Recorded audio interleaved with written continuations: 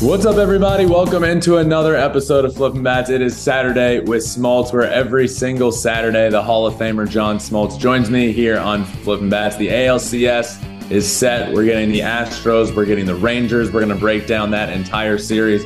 John Smoltz will be on the call there in Houston and Texas with Joe Davis as well. Flippin' Bats will be there, so we'll talk to him about that series, and we'll be able to talk to him there as well in the booth as we were last year. The top seeds: Baltimore, the Braves, the Dodgers. What's going on? What do you do if you're those teams? How do you handle this situation? Is this something that we might see change? That's something I'm going to talk to John about, as well as the Phillies D-backs series, and specifically where the Dodgers go from here. Consistently the best regular season team over the course of about a decade, but can't get it done in the playoffs. What do they need to change? How do they need to change it?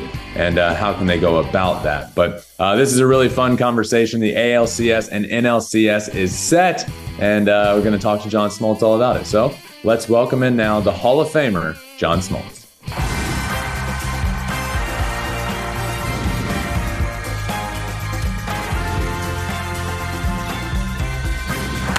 Fly ball onto the track, at the wall, it's gone! Home run! Turns on a ball, deep right field, and gone! What a game, what a moment. All right, and I'm pumped to welcome him in now, John Smoltz. John, how are we doing this week? Doing good. Got a lot of surprises, and I'm interested to see how the rest of this postseason is going to play out. Absolutely, and a lot of those surprises came in the National League with the Braves and the Dodgers, the two top seeds, not winning a single series. We'll talk about the American League in a second, but what, in your mind, went wrong for the top seeds in the National League? Well, the narrative's going to be the rest, and the offense got disconnected, right? Best offense in baseball, and Dodgers weren't too far behind. You get out of rhythm. It's a creatures of habit sport. You try to take yourself into a mentally tough situation, but you know it's going to take maybe another year or two to figure this thing out, and whether or not baseball is got to make some changes to adequately deal with, you know, if this happens 3-4 years in a row, you got to look at it and you got to make some changes. But you got to give the other teams credit. They came in rolling. Philadelphia has, we talked before about they're a scary team. They got everything it needs to win it all, and they're proving that right now. So what do you think specifically? I know you're a pitcher, obviously, but what is it with that layoff time that causes hitters to struggle? And do you think that is a big reason we're seeing the Braves lineup that I've said is one of the best lineups I've ever seen go pretty radio silent during their playoff run? Yeah, it's timing. You get out of timing. You know that the inter-squad games don't mean that much. You try to get yourself in ready shape, but it's just hard to do unless you've been there, done that. The only team that's been able to navigate it so far is Houston. Veteran team. They've been able to navigate their 5-day rest twice in a row now, and the other teams have not been able to do it. You understand Baltimore being a young team. They had to go through things for the first time, but the other teams, this should not have been an issue other than the reality of timing and hitting. That a pitcher can stay sharp. He doesn't lose as much. You can't throw every day. You got your bullpen. So I think for the hitters, it's really timing. You were there in Baltimore. You were on the Orioles-Rangers series, specifically with the Orioles outside of the layoff they had. What did you see with that team that was the number one seed coming out of the American League? Super young, obviously. But on the other side of, on the National League side of things, you see a similar team, similar age, and the D-backs doing what they've done. Why weren't the Orioles able to get it going in October? They had the pitching advantage for me, and they didn't take advantage of it. They simply done. They didn't win the 2-strike battle. That games 1 and 2 could have flipped easily. I know 2 doesn't look like it could flip, but those 5 runs scored with 2 outs, 0-2 men on first. You think about that. That's not going to happen very often. So you make a pitch here or there with some great stuff. They just got to give Texas credit. They were hot. They basically came in there and took their walks, created havoc on the bases, and that's why they're so good. It's going to be a juggernaut offensively between the Astros and the Rangers. But I'm telling you, I can make a case for Baltimore winning that series if they took care of the 2-strike battle, and they didn't. Let's talk about that series. Astros versus Rangers, ALCS. We'll both be there. Fox has the American League this year, and To me, this series is the Battle of Texas is going to be super exciting. What are your expectations for this series? Well, I think all things considered, you would think this is going to be an offensive showcase, and it might. There's going to be some good individual pitching matchups, but unless those pitching rotations go 7 innings, you're going to have the opportunity to create some big innings. They both can do it. You got some hot hitters on both clubs. There is a layoff.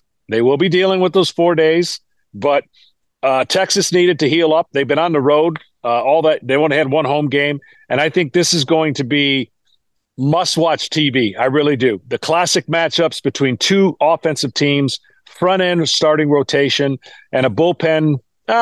Maybe you give the advantage to the Houston Astros, but so far so good for the Rangers. I've been trying to figure out how Max Scherzer is going to be involved here because they've said he should be available for the ALCS, and now they've made it. But this is the same injury that Justin was dealing with at the beginning of the season. And he not only he just come back from simulated games, he had to go on the road. He had to do the rehab assignments. And then he came back and he was on a pitch count for a little while. How realistic, John, is it to expect Max Scherzer, one of the greatest to do it, right? He's going to go in the Hall of Fame. But how realistic is it to expect him to come right back and just get implemented into the starting rotation during this series? Well, I think he can go 3 innings, and I think they're going to piggyback any situation. They don't have a true 4 starter, and for that matter, a true 3 starter. So I think it's a combination of things that you piggyback Heaney and Max and maybe Gonzalez or Perez. There's ways to do it, and I think that is more doable than thinking, he can go 5. So I think he's in the mix. Then you also have Gray. If he comes back, he's your 3rd starter, and then maybe Max goes. It'll be interesting to see how they juggle it. Absolutely. On the National League side of things, we get the Phillies and the Diamondbacks, a team that nobody expected to be there, and the D-backs. The Phillies, we talked about them a lot, and I said I wouldn't be surprised if they end up beating the Braves. They did it again this year, but the D-backs being there is definitely a surprise. What are your expectations in the Phillies-Diamondbacks series? It's going to be the same for each team. The Phillies are going to slug, and the Diamondbacks are going to be fearless on the bases, aggressive early. Both starting staffs are going to be lined up the way they want it.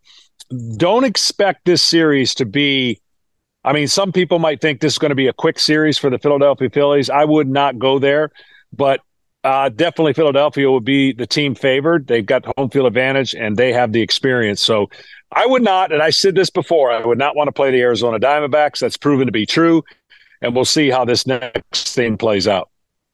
Diamondbacks sweeping the Los Angeles Dodgers. John, what if you're the Dodgers, right? I think over the last decade, one of, if not the best regular season team that we have seen. Where do they go from here? Because it's constant at this point let down in the playoffs, and year in and year out, it's an early exit. Aside from the 2020 season, it just seems like they're the best regular season team and then can't get it done in the playoffs. Where do they go from here? Well, they've always taken chances on pitchers, and they've taken chances on pitchers who've been hurt a lot. And they got to figure out that process to get pitchers that are not hurt. And they're going to have Walker Buehler coming back. I don't know what Kershaw is going to do. But I said it, both remarkable years for the Dodgers and Braves. The Braves used 19 starters to get through the season. That became their Achilles heel when it got to the postseason. Yes, we talked about their offense. And you could say the same thing for the Dodgers. They have a lot of assets, but they didn't have a lot of givens in their front rotation. There are going to be things where they're going to develop those young pitchers, but they need some stable guys, in my opinion, to take care of the second season, which is the postseason. They've mastered the regular season. The second season is going to be teams figuring out how do we get guys healthy and be in rhythm to take care of the most important part of the year. So sometimes you get beat with your guys, right? Sometimes Justin's going to get hit on the mound. Sometimes Strider's going to get hit. Sometimes Zach Wheeler's going to get hit. But the Dodgers just don't have that guy that you feel comfortable. Kershaw obviously was that guy. I don't think he any longer is. I think they want Bobby Miller to be that guy. But you're saying right now they get into the playoffs and it's just like, who do you turn to as the guy to start off a series for your team on the mound? Yeah, I mean, they have the guys in the lineup, and they need to get back to that prototypical closer, prototypical front end rotation guy. Will that be Buehler? I don't know. Miller, I love. But I think the thing that the Dodgers had run into is they just got out of sync with their pitching. They went and tried to get Lance Lynn. Lance Lynn provides inning in the regular season. Unfortunately, one bad inning, 4 solo home runs. And look, every club's going to look and make assess their scenarios and how they play it differently if they're in that same situation next year. And certainly the playoff conversation has to be addressed. That is an issue, and we're going to see where it leads. Not only Major League Baseball, but teams making the adjustments when they do have the best. Otherwise, you don't want to go into the year thinking we don't want the best 2 records. Right. I mean, you want the best 2 records, and you want to play teams that have already played. So they're going to have to figure that out.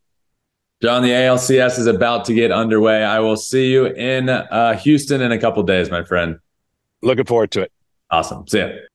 All right, just wanted to thank John Smoltz again for joining me. Always a lot of fun when he joins me here on Flipping Bats on Saturdays. But now going forward, it'll be a little bit more than that because we're all going on the road for the ALCS. We'll be talking to him in the booth throughout the series and throughout the World Series, and we'll be playing that back for you in different episodes and pregame shows, just how we did last year. So thank you all for listening to this episode of Flipping Bats. Make sure you are subscribed, following wherever you listen to your podcast, Apple, Spotify, wherever. We're also on all social media, including YouTube, where you can watch every single thing we do at Flippin' Bats Pod for all of them. But that does it for Saturday with Smoltz. I am off to Houston for the ALCS. I will see you all then.